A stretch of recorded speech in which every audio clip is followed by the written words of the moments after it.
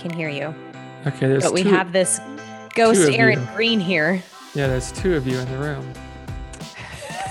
So My other personality.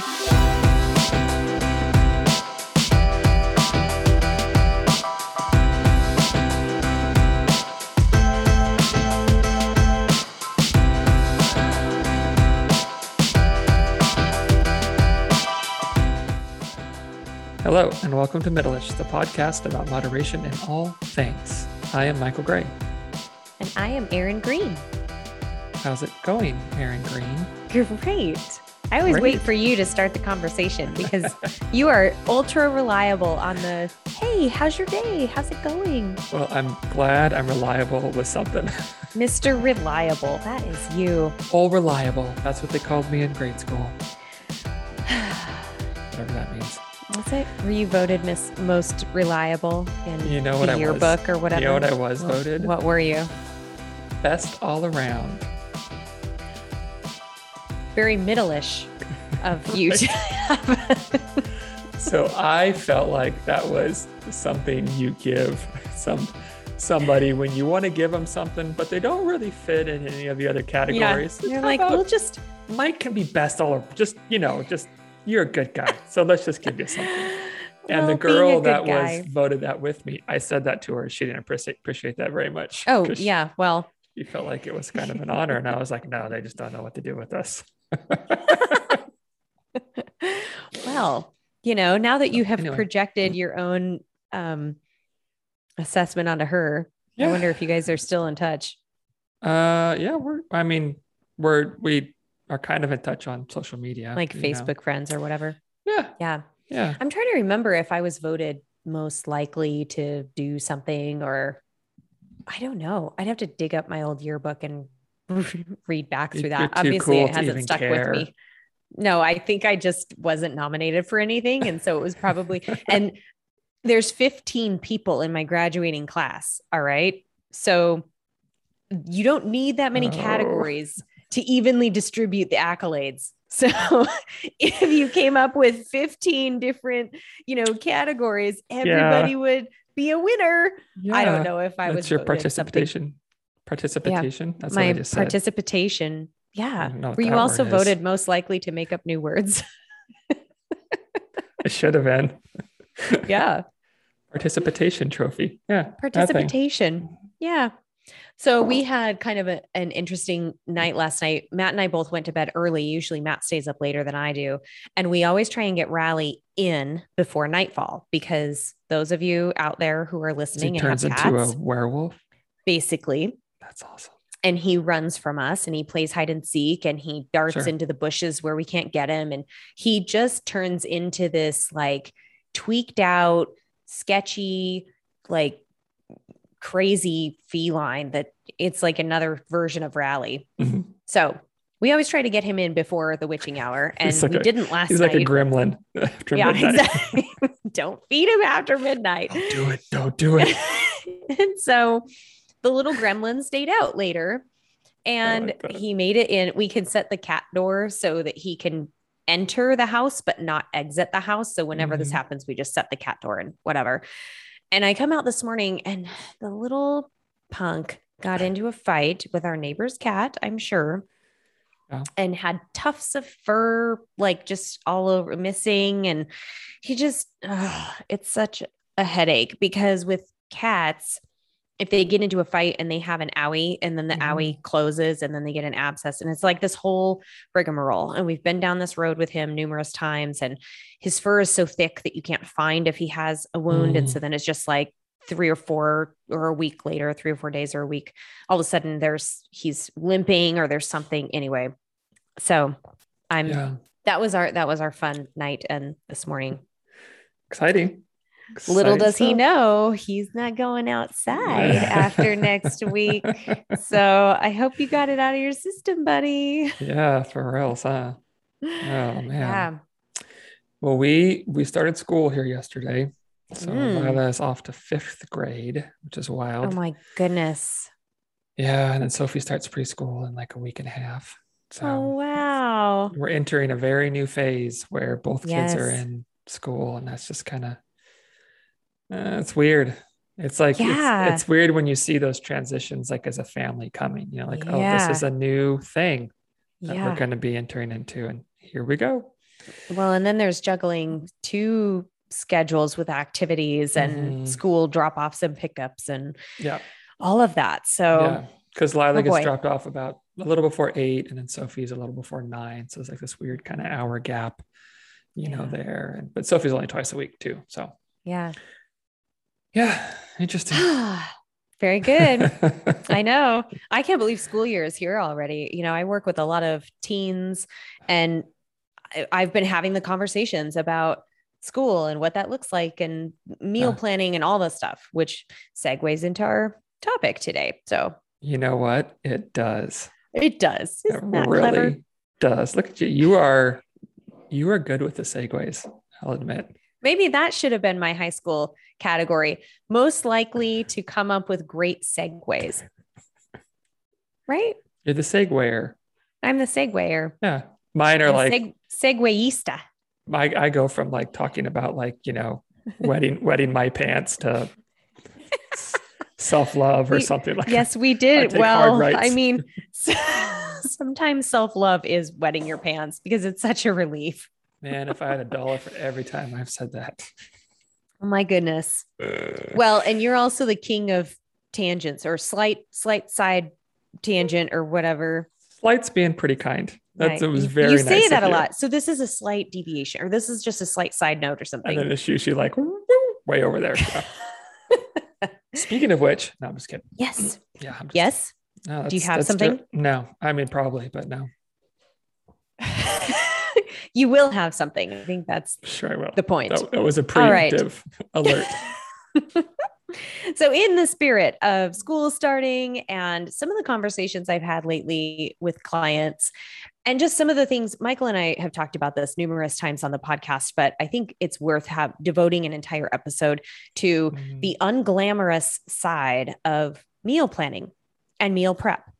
And I think the bottom line with all of this is that we hear and see things in our food world, the social media. Maybe we hear from friends. Maybe you see other parents that are perfectly curating these little snacks and lunches for their kids. And we feel like there's a certain way for meal planning or meal prep, or y'all are asking Michael and I to just give you a menu plan, right? Or something, give you a meal plan. So there's this assumption that there's a right way to do it and that you're doing it wrong if you don't follow all these other, rules that are set forth. And we are here to tell you that there are lots of ways to be successful with menu planning, with meal planning, with putting it all together for your family and yourself. So that's what we're talking about today.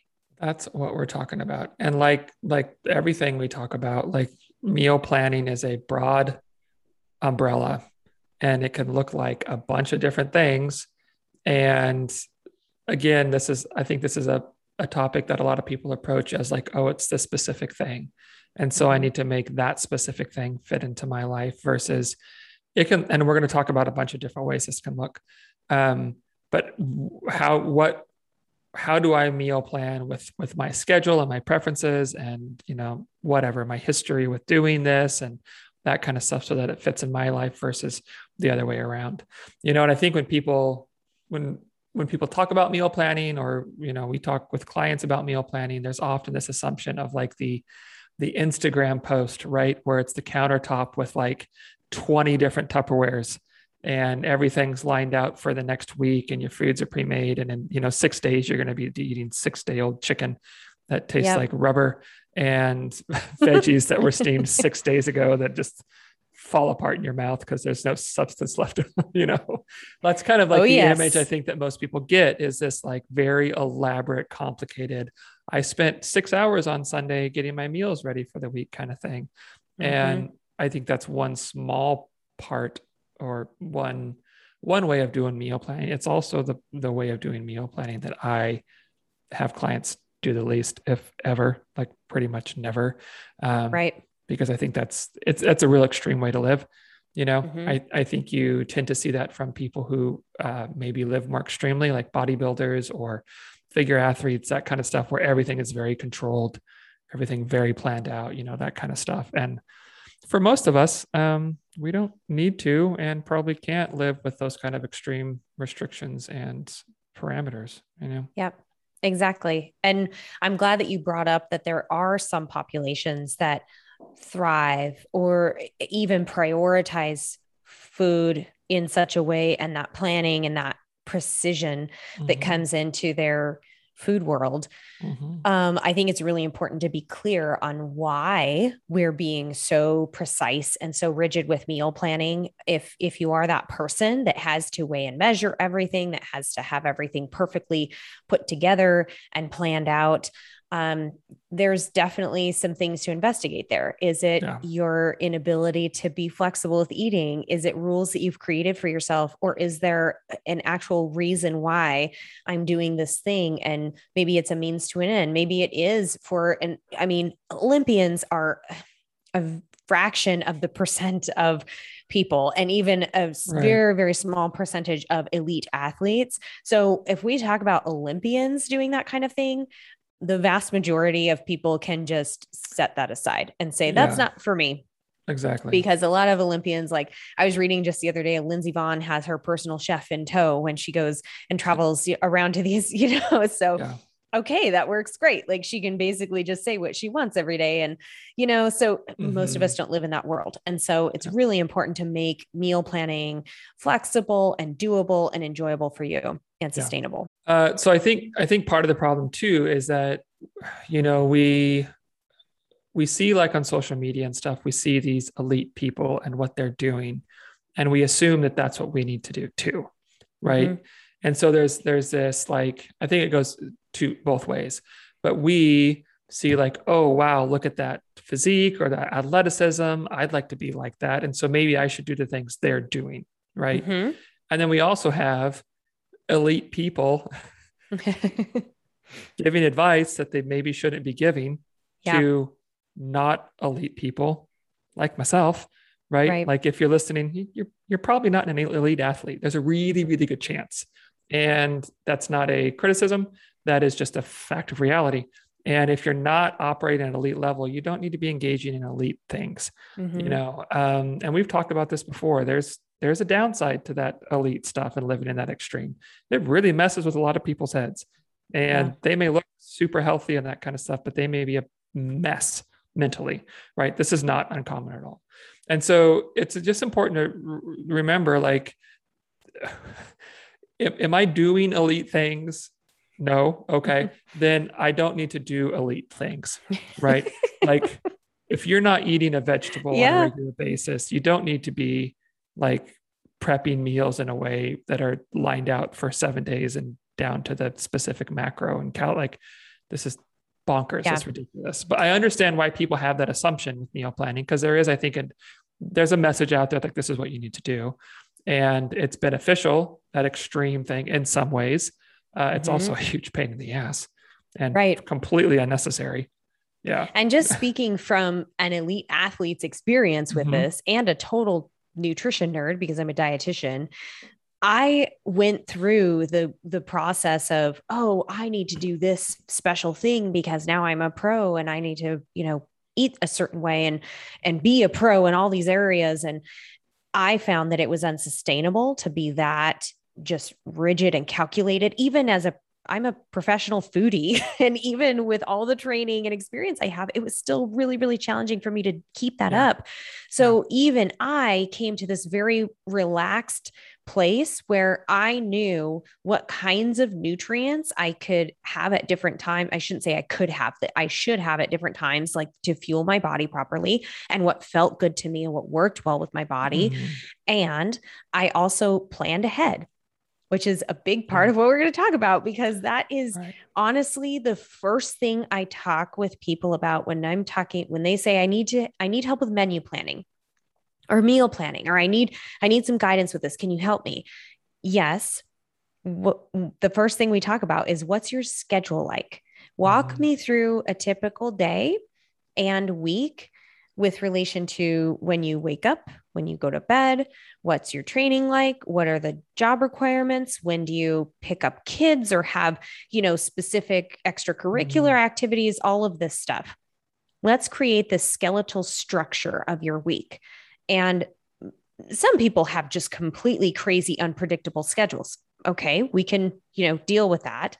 But most people have, again, we're not talking about like, I mean, even the most elite athletes have a predictable schedule. In fact, that is what helps them get to that level. Yeah. But you at least have an idea of, oh yeah, I have to get up at 6 and I have a, 30-minute commute and I try and get a workout in the morning. And, we'll kind of walk through just the skeletal structure of your time frame of your day and your week. And then we start doing the work of plugging in eating opportunities throughout. I like that.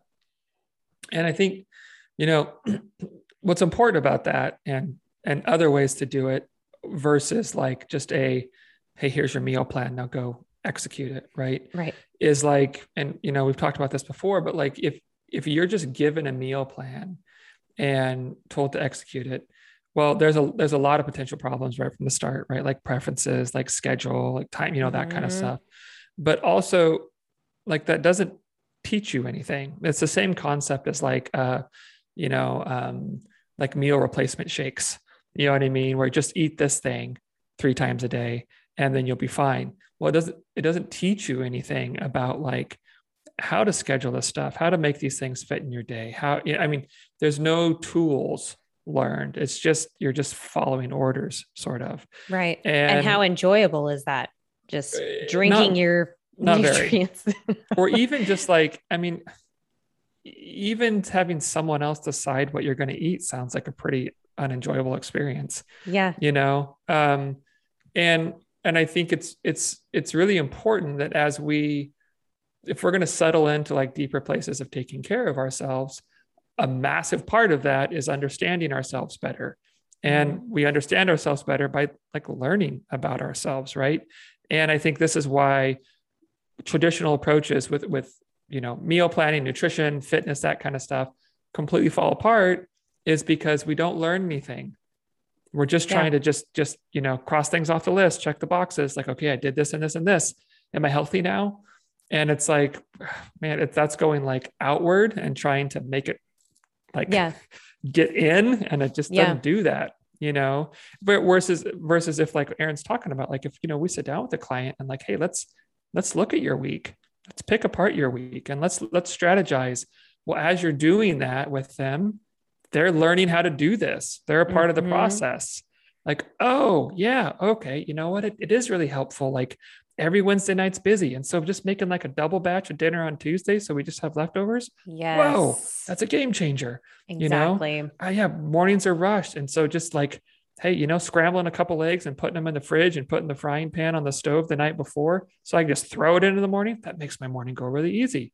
And so we're learning these things about ourselves with help and guidance versus just like, do this, and then we're done working together. Good luck. Well, and I think it's funny that you said, for you, it sounds less enjoyable to have someone just decide what you're going to eat every day. I have people actually request that. Sure. They say, I don't want to decide. I don't want to think about it. I just want you to tell me what to eat. And I always find that really sad when I hear that, because I'm like, whoa, okay. First of all, that's a valid feeling, because it's quite obvious that you're viewing this as a burden or a chore or something that you don't enjoy doing, and that gives you no fulfillment, and that you're probably not very confident in doing yourself. If you're uncomfortable in that space, that's a pretty good indication that we need to work on that space. So if you're not wanting to decide how to fuel yourself and what kind of nourishment to put in your body, and you just want somebody to like give it to you and tick that box, that's a pretty good indication that we need to work on that a little bit more and find a way for you to feel more confident. And not everybody is on board with that. They want that meal plan just sent to them. But then what do we see happens? I have multiple clients that come to me and say, I was given this meal plan and it was too rigid. I got bored with the food. It was the same thing over and over. The chicken, broccoli, rice, or chicken, broccoli, sweet potato combination. I don't have any idea why that is a thing. I know. And then people will come to me and they'll say, well, I did this for a while or I counted my macros for a while. We talked about this on our macro episode. I did this for a while and now I'm not doing it anymore. And I'm always curious, why wasn't it sustainable? And a lot of times it was they want more out of the experience. People do want to learn how to cook a little better. People do want to have control over different flavors and textures of their food and, having some freedom and flexibility. So teaching people these tools of how to kind of do some menu planning themselves and how to be flexible with that is really critical for sustainability. Yeah. And I think often the answer to that question of like, why weren't they able to sustain it is because it sucked. Yeah. Yeah. It's like too rigid and it just sucked. Boring. Like it was foods I didn't like. It was too much of the same thing, whatever. And I mean, if you're going to get healthier, if you're looking to improve your health and your way forward sucks, like what are you doing? Yeah. Not a lot of incentive to stick with it. Yeah. But it's funny how like intertwined those things are in our heads, like, okay, I want to get healthier. So I'm just going to have to do a lot of miserable things I don't enjoy. And it's like, so you're going to take better care of yourself by hating everything. And being angry and resentful because you're forced and to miserable do things you and don't bored want to do. And just like see like what are the limits of your like your will and like your ability to white knuckle. Like this makes zero sense. Yeah. Like zero sense. Yeah. Go ahead. If I had a thought and I lost it. But so I was going to go with, along the line of going through the schedule and looking at the week, each day, especially with athletes, because that's the majority of the population I work with, but I do have several non-athletes too in my clientele and people that I've helped along the way. I've helped teenagers. So we talk about the school schedule, do you eat lunch at school? When do you have opportunities to eat? All that stuff. And then I look at what kinds of physical activity do you have that needs to be supported with nutrition. And let's kind of assume that typical meal snack structure of, breakfast and then maybe a mid-morning snack and then lunch and then maybe a mid-afternoon snack or that kind of structure is usually pretty helpful for people. Although this is where there's no right or wrong way to do it. Right. In fact, I called it eating opportunities earlier because sometimes when you use the word meal or snack, people have completely, preconceived notions of what that looks like or what kinds of foods that is or what quantity that is.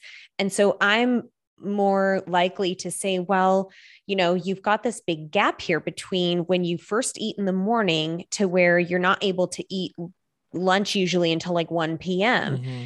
Sometimes that's a 6-hour gap.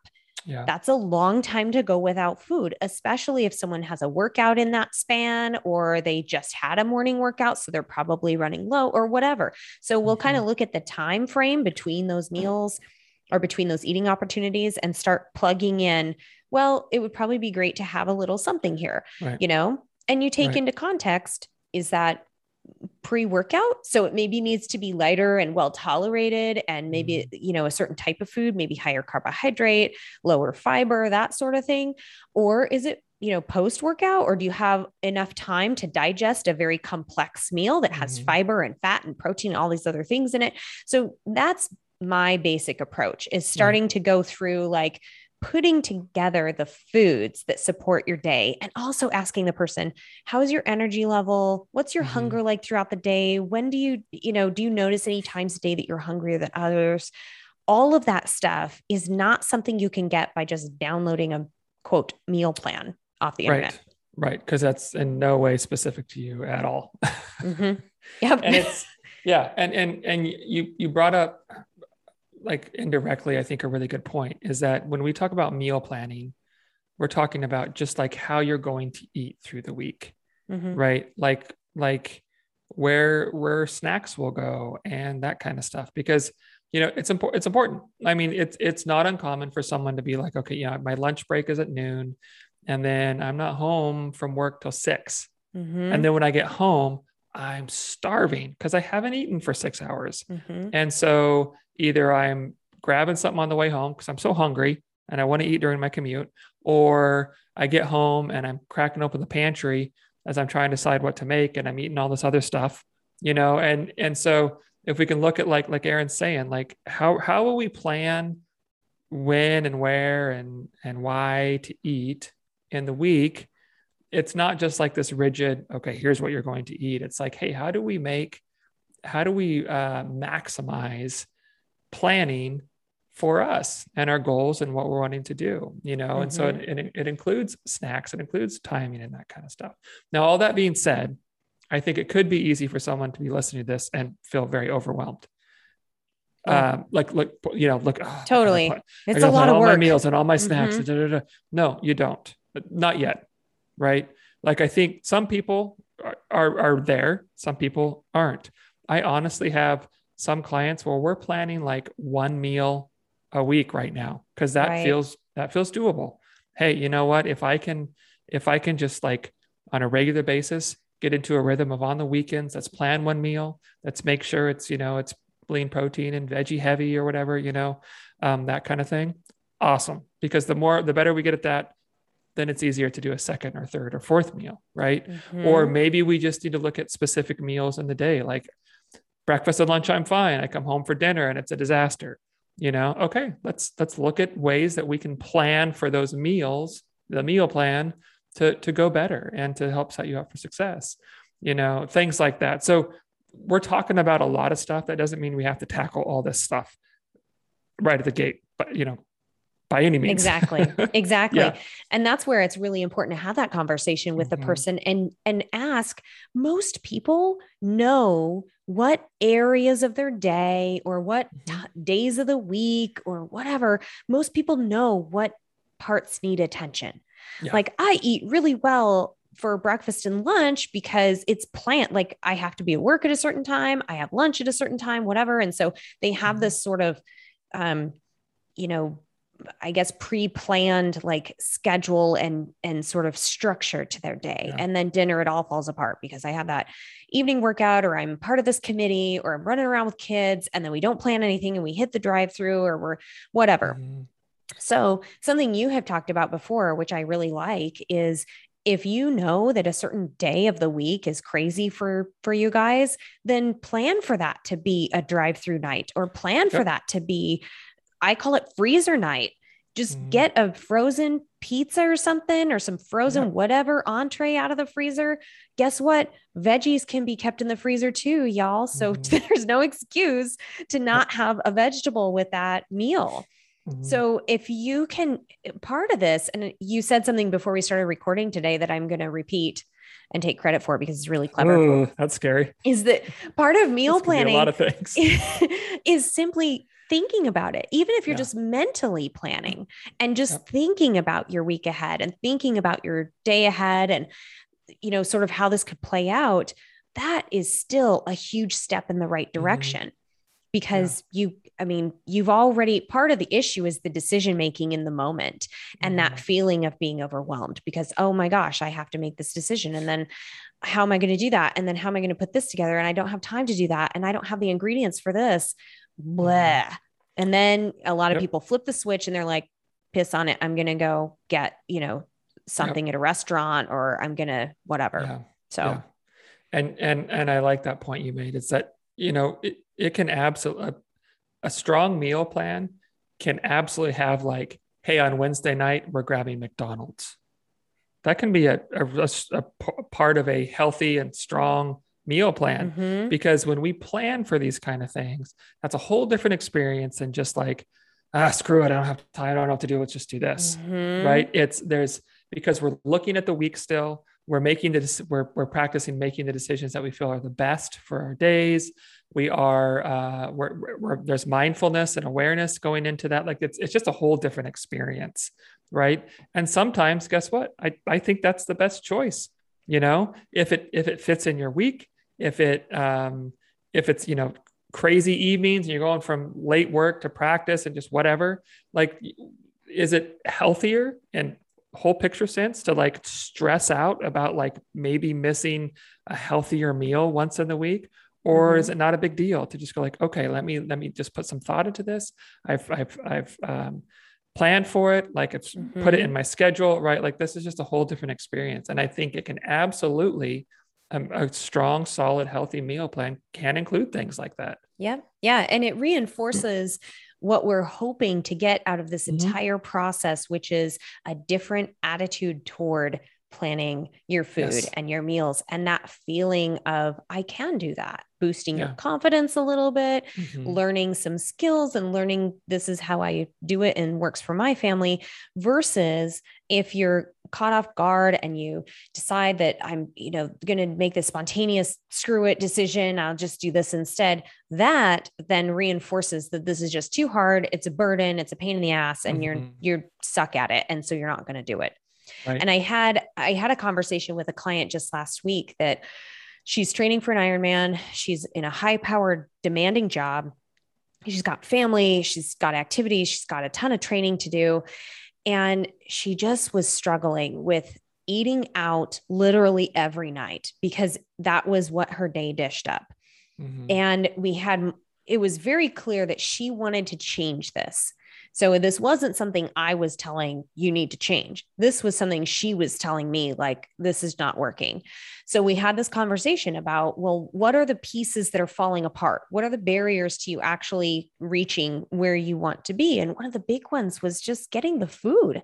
Yeah. She did not have time to get to the grocery store. So then we start talking about, well, grocery delivery or like the curbside pickup options and how to put that together. And just really talking through, you don't have to come up with this recipe from scratch with all these ingredients and herbs and chopping and prep and time involved. Just get some food, get some ready-made items, get some frozen items, get some bagged salad mixes or like steamable veggie packets or whatever it is, some jarred marinade sauces that you can just throw in a slow cooker with something, like anything to make it super easy, but let's just get the food in the house. Yeah. And she has noticed, I got a follow-up from her just this morning, actually, where she's like, okay, there was this hiccup with the grocery delivery. So we learned something there. There was something that happened that didn't quite work out, but she learned for next time. Got the food in the house, and she's like, whoa, I can tell a total difference with my snacking behaviors, with the things I take with me, because I have these fresh items here at my home and ready to take. I've made a couple meals that just have extra leftovers. And so I can actually eat something here at home. She got done training at after 9:00 last night, and she's got to get up and get to work in the morning. Yeah. And so she, instead of ordering food, which would have taken so much longer, putting her to bed later and then precipitating this whole cycle, she had food in her home that she could actually eat on the spot. It took like 10 or 15 minutes to just prepare, like boil some pasta, whatever she had. And she was like, it was all from the freezer, but I was able to do this. And I was like, yes, this is exactly what we're talking about. You don't have to hit this gold star, like hit it out of the ballpark sort of meal prep and planning. Just make it doable and start taking the steps in that direction. And like you said, one meal a week, if that's what it takes, or just focusing on what you take to work for snacks or any of that stuff can make a difference. Yeah. Because there's no wrong way to do quote unquote better. Right. Yeah. Like we think there's these specific no, there's a million ways we can do better. And if we're doing better, we're doing better. And that's great. That's everything. Like, it doesn't matter how fast or how far, better is better. And that's it. That's the end of it. So if things feel better, great. You're headed in the right direction. You're doing the right stuff, and I think there's, when we come to like thinking about like meal planning and just being mindful of the week ahead, like I think too often we undervalue, let's see, how do I say this? Maybe how we're doing something and overvalue like what we did. Like someone might say, if we plan for like to hit McDonald's on the way home or whatever, well, then all of the emphasis is on the McDonald's, right? Like it's a fast food thing, so it's not healthy. Like that's just the end of it. But what we don't understand a lot is that if we've put in forethought and prepared and mindfulness and that kind of stuff, strengthening those muscles of being mindful and preparing and that kind of stuff plays out into everything, and so it's not so much just about the result, but it's what we put into the result that really can move us down the line. You know what I mean? Because if I'm mindful about my week, and that includes grabbing fast food somewhere, well, sure. Okay. Maybe fast food isn't the healthiest thing as far as nutrient, density. Okay. But I'm practicing being mindful. I'm practicing executing my plan. I'm practicing looking at the week ahead. And these are all great things that play out into everything else you're going to do. Right. Right. The process is just as important as the actual, activity itself and what you're doing. I mean, the process is, wildly important. Yeah. And so another thing I think people sort of fall prey to is they'll sort of get caught up in what should I be doing? Well, if I'm not eating home cooked meals, then I'm failing. And so I'm just not even going to attempt any of this. So that's a really tough thing to coach people through sometimes, especially if they have that very type A kind of personality where they want to, just go from here to here. And this is perfection. And this is where I am now. And I want to get here. And you're just all like, or none, okay, baby. All or none. How can you take a step toward that direction? And how can you look at this in the context of your life, not what everybody else is doing? Okay. So maybe because of your schedule, maybe you actually have, sort of two mini meals in your morning instead of just like a full breakfast because of whatever is going on. I've worked with people in that sense. Maybe I've had people say, I'm really not hungry. I'm actually kind of nauseated in the morning. And it's hard to have them sit down and eat a substantial, 500 calorie meal or whatever. Right. So, okay, we're going to split that into 2 eating opportunities, and we're going to pick the right kinds of foods to balance it out, and things that you like and things that are available to you. And we'll work that in. Yeah. I have teenagers that, the last meal they eat is lunch, and then they go straight to practice, and they're kind of like, well, I can't eat in class because of the mask thing. And I don't know what to take with me, and I don't have enough time, and all of these things. And so then it's coming up with something really, really easy. And with teenagers, it's only nutrition if you're eating it. With anybody, it's only nutrition if you eat it. So with teenagers, it's really, really important to get them to eat some foods that they will like and they're likely to eat. PB&Js, a granola bar, little fruit cups. I mean, whatever, you can get creative with it. So again, it's sort of looking at what is happening with this person's schedule and this individual's needs. And then let's get creative with, we don't have to label these meals or snacks or any of that stuff. Let's just kind of find some ways to get some nutrition in the day. Yeah. 100% agree. What do you have any sort of favorite tricks, or I don't want to say hacks because I hate approaches, but you know what I mean? Just things that you feel like, this has been really helpful in broad terms with, a lot of people to help them just either, meal plan for the week better, execute certain times of the day, that kind of stuff. Yeah. So my simplest, sort of foundation for this is for each meal, meaning a larger amount of food that's not close to a workout and that you actually have time to eat, get at least 3 different kinds of food groups and include a fruit or vegetable. Okay. So this is kind of the standard, protein, starch, veggie sort of combination. But because you have control over what food groups you choose and what foods you put together, you can put together whatever you want. It might be a combination food, like some leftover enchiladas. It could be like some, flatbread pizza and a salad or something. I mean, it could be anything. Taking whiskey and gummy bears. Those aren't food groups. Those aren't food groups, Michael. Excuse me? Maybe we need to have a nutrition 101 class. I don't care for the way you're speaking to me right now. It's going to be honest with you. This is like sacrilege.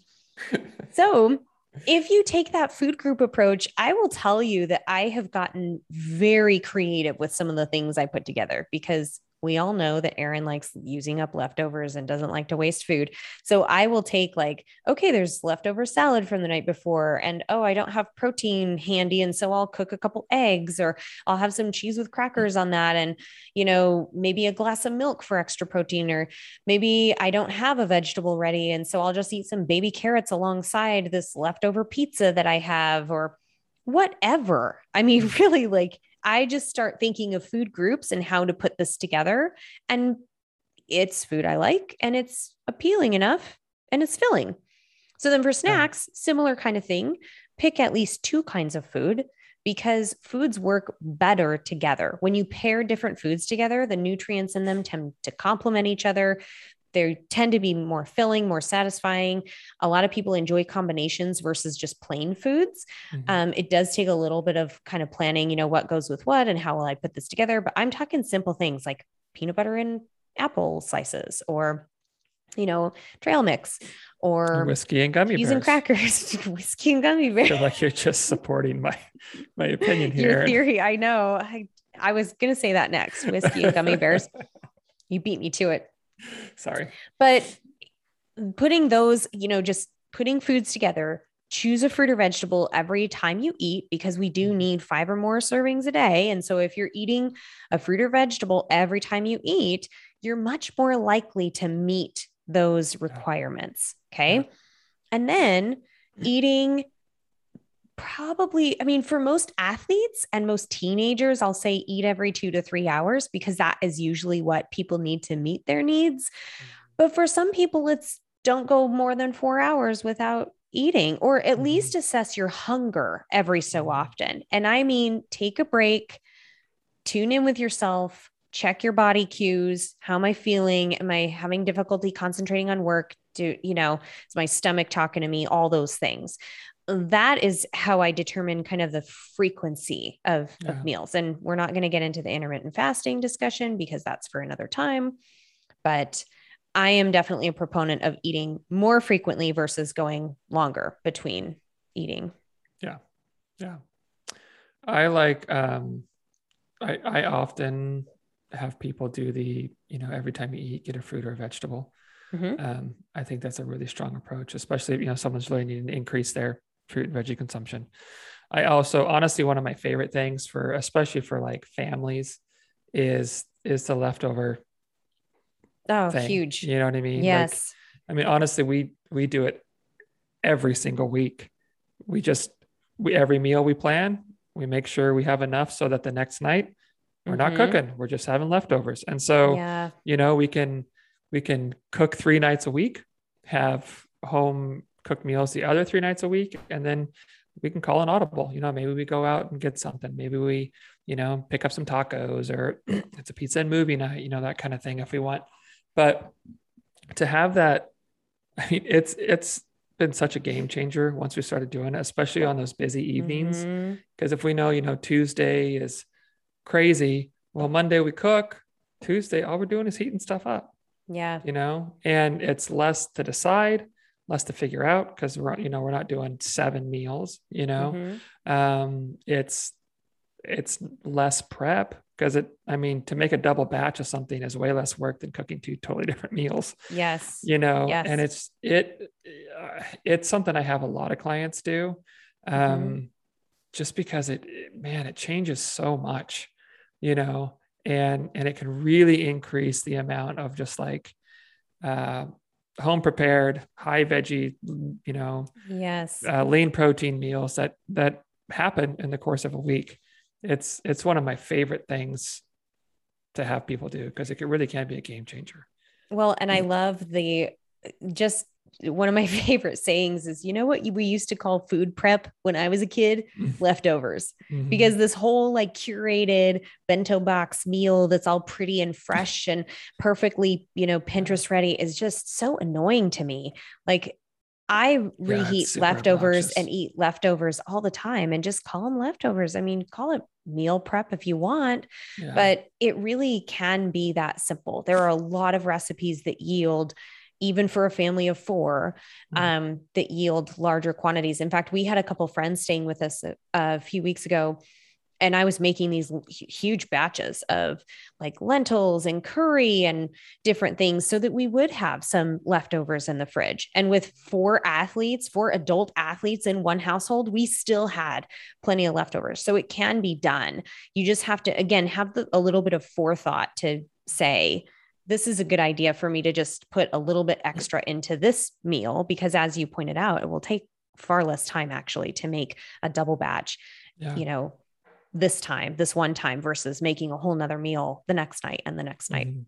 Plus, one of the other, go ahead. Sorry. I was going to say, plus some things get better as they sit, like I agree. Soups or chilies Curries or like lasagna. Yes. They sit overnight or maybe a night or two, and they're getting real good. Yes, I totally agree with you. In fact, Matt and I talk about that when I make, especially like a curry or a lentil or bean dish or something. He's like, oh, this is going to be so good for lunches this week. And so one of the other things, we talk about variety a lot in the nutrition world and getting a variety of things. And some people, I see sort of two extremes with this. Some people think, oh, variety, so I shouldn't eat the same thing over and over again, or it's, I need to make something from scratch each time or change it up each time.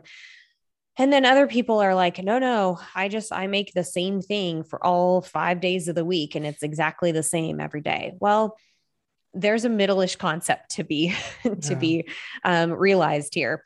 One is that we know that variety is important to, again, like I talk about puzzle pieces, foods are kind of like puzzle pieces where they have different shapes and they interlock together and help each other out to build the total nutrition puzzle, right? So if you're eating the same puzzle pieces over and over and over again, you're not likely to get all of that interlocking nutrition puzzle going on.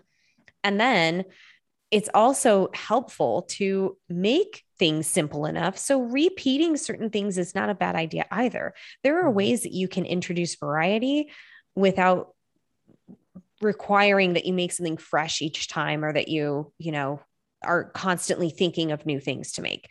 And one of the things, I was working with a teenager last week who's returning to school. She returned to school on Monday, and we were talking about breakfasts and lunches, like what kinds of things are easy for you? What do you like to do and eat? And one of the barriers was with leftovers was she didn't really have access to a microwave to reheat it. And she didn't really like eating cold leftovers. Like there's very few cold leftovers that she really liked. So then we were trying to come up with options of, okay, what can you pack with you that is appealing and that doesn't have to be reheated and all this stuff. And she kind of threw out, well, I like PB&Js. I'll eat those, every day if I want. And I'm like, sweet. So do a PB&J with an apple and a bag of chips or something, and a little thing of milk, maybe 2 or 3 days out of your school week. So that's 2 or 3 days. That's over half your week that's accounted for and done. Done and easy. Yeah. And then let's throw in a couple other items on the other days, which might be a leftover dish that actually appeals to you cold. Or it might be, maybe you do go out with your friends that lunch and you do, go get some food somewhere. So there's ways to make this flexible. So you're getting sort of that predictability of like, okay, yeah, you're having PB&J 3 days a week, but it's far better than skipping lunch altogether or relying on eating out all the time. And it teaches you that kind of repeatable, like, oh, I've got this thing in my arsenal now that I know that is a fallback. So even if you have a week that goes bonkers and you have to do that 5 days out of the week, that's still, that's still a good approach, as long as you have that, that kind of option in your arsenal. So, yeah. And that's why it's so important to make this individualized, is like you're saying, to have, like, we need more skills and tools and weapons in our arsenal, right? like we need to really adopt these and take ownership of them so we can do them well. And if we don't learn about how to do this, we just check the boxes, then we don't have any of these skills. We don't have any of this stuff that then we can use in other ways, right? Because I mean, a skill is often like we can use it in a variety of ways. It's not just the way we learned it, but it's that having a broader arsenal, right? A broader repertoire of schools, skills and tools and that kind of stuff. And when we really take ownership of those and we really learn how to use those and apply those, Now we're getting somewhere. Now we're making some ground as far as like really being able to take better care of ourselves and, deeper self-care and that kind of stuff. Yeah. Yeah. So, shoot, I am losing all my thoughts today. I feel like I say this about every other episode. Did it zoom? Did it go out of your head? Yeah, it did. I thought I was going to remember it before I said that last thing. It might come back to you. Usually if I start talking again, you'll be like, I remember what I was going to say. Yeah. So one of the other tips I tell people about meal planning and menu planning is to cut corners where you can, especially if you're time crunched. Some people love to cook. They relaxed in the kitchen. They love it. Those are usually not the people that seek out my help. So, I mean, occasionally they are, but very rarely. So if you're that person that loves to get in the kitchen, I mean, go for it. Take these ideas that Michael and I have talked about and find some fun recipes and some things that you can make in batches and that you can get creative with.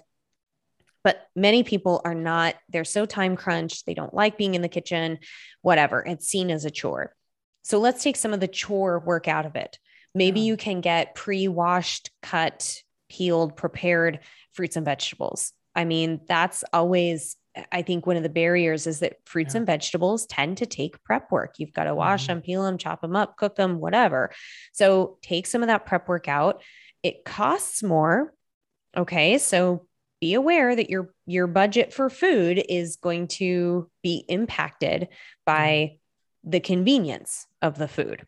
And that's where I think when people say, oh, eating healthy is more expensive. Well, usually it's a balance between cost and time involved is usually, I mean, yes, the calories are cheap. Nutrition is not as cheap. I get that. But when we talk about like putting meals together, you really can get like canned and frozen fruits and vegetables for a pretty inexpensive, or you can get like a bag of potatoes or a bag of apples or something, but you have to do the prep work with those items, so there's just trade-offs to that kind of stuff. Right. So be aware of that. And if you are looking for kind of a happy medium, because I don't have the time to put in all of this prep work, then just know, okay, it might cost a little more to get like, the bagged salad mixes or the single serve of this or whatever. But if it makes it easier for you to have, your meal ready to go, that might be worth it.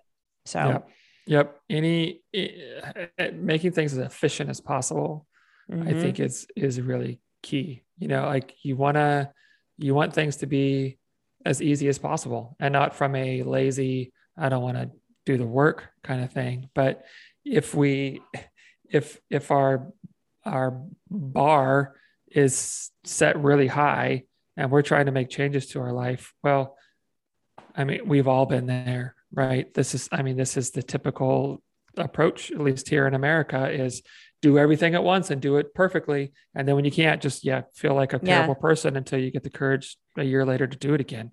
You know what I mean? Versus like, if we can set the bar of entry to these things lower, this is how we build skills and tools, right? Like if I'm learning to play the guitar, well, am I going to play a classical piece day one? It's like, no, I'm going to start with some really simple, doable things. I'm going to do the easiest things first, because that's what you need to do. And then I master those or get better at those, and then I can build on them, And so it's just really important that we do make this doable, because if it's a stressor in your life, I tell clients this all the time, like the work we do together, one of my main goals is that it is as little of a stressor as possible, that what we do enriches and adds value to your life, right? Maybe a stressor and like, okay, I got to keep top of mind. I got to remember to do these things. But if it's a stressor of like, oh, I don't have time for this, then right from the start, we're in trouble.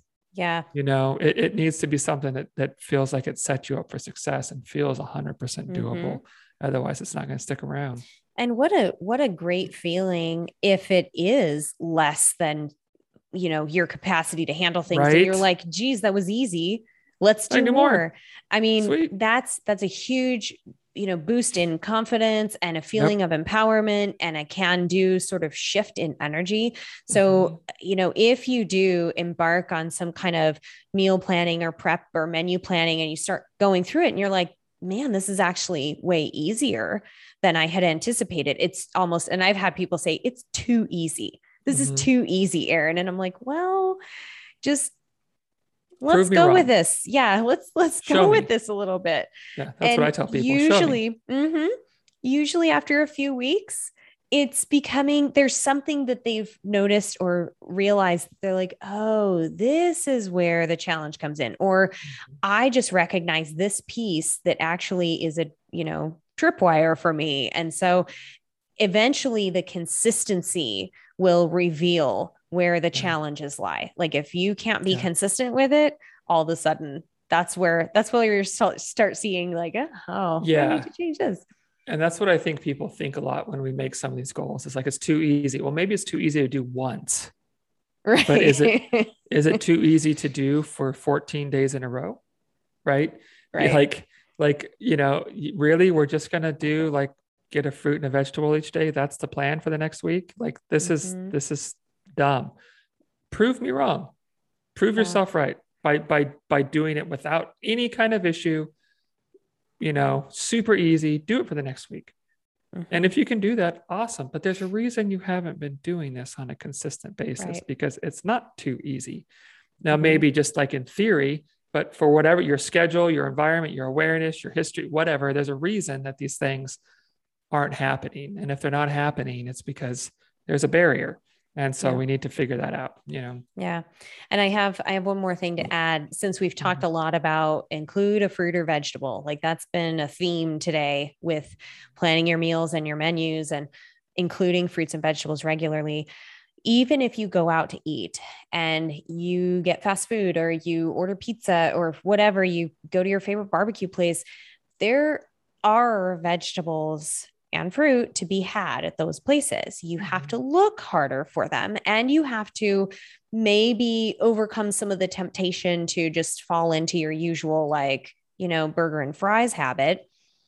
It doesn't mean that if you completely skip the fruits and vegetables, you failed or you're bad or anything. But I would invite people to really make that a normal part of building a meal. A good quality, satisfying meal is include some color, some different textures, some different flavors that vegetables and fruit bring to the meal. And especially if you have little kids, make that a normal part of how we eat. We always include, a salad too, or you put the lettuce on the burger, or whatever it is. Try and just embrace that is a very normal, commonplace thing in menu planning and meal planning, and see if just that simple mind shift can make a difference too. Yeah, absolutely. Completely agree. I think you just put a bow on this topic. Did I put the cherry on top? Did. Yep, you did. So but not the goop cherry. Not the goop cherry. You've been watching us for a while, you might get that.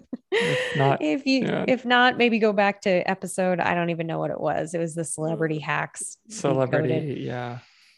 So I hope that this episode was helpful, and I hope it reveals that menu planning and meal prep and all that is not this glamorous, curated, thing that you see and hear all over. That it can be very undertaking. Simple. Yeah, really simple. Yeah, simplify it. Set some goals. Reach out. I've shared tons of recipes when people ask, like, "Oh, you mentioned this recipe. Can you send it to me?" Yeah, we can. Help with that kind of stuff. So let us know what you think. Comment on Instagram or send us an email at middleish@gmail.com. Yeah. Get planning.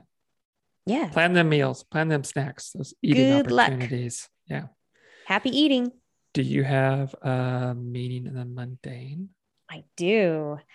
So Matt and I went to Sun Valley this last weekend because we have Rebecca's Private Idaho coming up on Labor Day. I feel like we were just talking about that. I know. And remember, we had Rebecca on last year to talk about, she did this amazing shift where, people weren't able to travel. And of course, Sun Valley had gotten hit really hard with the coronavirus when it first came out. And so she decided to do sort of a DIY approach to Rebecca's Private Idaho last year. And for me, it was a very special race and my first gravel race. And just, I love the energy and everything she's done. So anyway, just a little plug for RPI, check her out on social media. She's got a really cool foundation called the Be Good Foundation.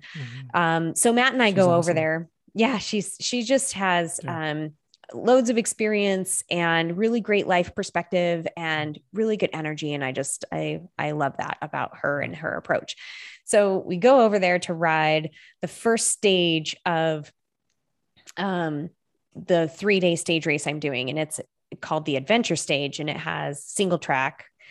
But the catch is you have to ride the same bike for all 3 days of the stage race. But the other 2 days of the stage race are gravel road. And so it's way more efficient to have a gravel bike to ride those days, but you really wish you had a mountain bike for the first day. So you have a choice to make. You either ride your mountain bike the first day and enjoy that first day, but then you're slower and you don't have the right kind of bike for the other 2 days, or you suck it up and you ride your gravel bike on the single track trails up there at Galena, which is really hard for me because I'm not good at it. And I thought that I would be so much better with my skills. I mean, I've come a long way in my mountain biking, and that first day was just complete shit show. Like I just struggled the whole time. I couldn't ride certain parts that I thought I should be able to ride. My body wasn't responding well. Like everything about it just really stunk. And so Matt, we had talked about maybe we should do this loop twice. Maybe, we kind of talked about what we were going to do the rest of the day. And at the end of the single track, he goes, okay, here's what I think we should do. I think we should call it a day. We should go find a campsite and just chill out and unplug and just relax the rest of the evening. And then tomorrow we can come back and we can ride it again, and you'll be fresh and you'll be well rested. And, so I was like, okay, I'm on board with that. Well, the last few times we've gone camping, we've struggled finding a good campsite. Like it's just been so overrun with campers and people. And so we drive back into the Copper Basin, and we're going quite a ways. I mean, it's like a good hour and a half from Galena. And so we have to drive all that back to go ride the next day. And I'm just like, oh geez, I don't know if this is a great idea. Yeah. We found the best little campsite, just nice, perched on over the river there. We had a little stream and we watched the moon rise. There was a meteor shower. And so we're just sitting there staring at the black sky, like waiting for meteors. Matt swears he saw one. I don't think I ever saw one, but it was smoky too. So, the visibility wasn't great. But just to go from this one extreme in the day where I was having just such a rough time, not enjoying this. I mean, Matt even asked at one point, should we just go home? Like, is this even worth it? To flipping and having this just blissful little, and there was a trailer there when we first pulled into this area, and they loaded up and left like an hour after we got there. So we had this whole little oasis to ourselves. It was just wonderful. Nice. And so to go from those two extremes, I think was just really, I appreciated that evening so much more because of the hard day I had leading up to it. And it was a nice lesson just to remind myself that just because your day is going to shit early on doesn't mean the whole day is going to go to shit.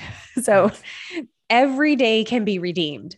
So just, keep going and be gracious and find some solutions. And we did. And it was such a really nice evening. And the next day was way better. So that was mine. Yeah. That's a little awesome life lesson there. A good camping spot is a real gem. Yes. Yeah, and the water running, I mean, just like the water rushing through. And so that night, it was just white noise of water running. Oh, it was lovely. Perfect. Yeah. That's awesome. Love it. Well, for me, mine is just last Sunday. So I love to cook. I really enjoy cooking, but I also usually cooking is okay, we got to get it going because we got to have, it's something I always enjoy doing, but I rarely, or not as often as I would like think about in the moment how much I enjoy doing it. You know what I mean? And so Sunday I was making lasagna, which is, that's a process. It takes a while to get all that made and ready to get in the oven, and the girls were, I don't know if they were gone or just doing stuff, but I was in the kitchen by myself for a while. And I just put on some music And I was just very aware for that, hour or whatever, cooking meat and making the cheese filling and noodles and building lasagna, of just how much I enjoy this. It's Yeah. just like really in the moment of like, these flavors are going to come together and all these distinct things are going to make one, like, distinct taste and flavor and experience. And I get at, like, I'm not rushed. And it was just this moment of really getting to enjoy something I always enjoy doing. I don't often think about how much I enjoy it when I'm in the middle of Mm-hmm. it. So it was just kind of this Oh, nice little I moment. love Yeah, it. it And was for fun. those of you who are not watching and you're listening, I had this huge, ridiculous grin on my face the whole time Michael's telling this story, because I can completely relate, because Mhm. there's something very magical and fulfilling about creating this Right. food experience, not just for yourself, but for your family, and Mhm. knowing that it's nourishing your body and that it tastes good and that you made it, like you put the work into it and this is what you created. And how Yeah, cool is that? I it's mean, amazing. yeah, I Yep. love it. Yep. Me too. So, Nice. Okay. all right. Well, thanks everybody for Yeah. listening. As always, we appreciate, any support, whether that's just sharing the message of Middleish by, posting on your social media accounts or send it to a friend, rating, reviewing us. You can always support us financially too, there's a link below for just listener support. There's a low rate. That's a kind of a recurring monthly thing that you can support what we're doing here. And we appreciate that very much. Yes. And thank Yeah. you to all of our current supporters. And thank you for listening. Have a good one.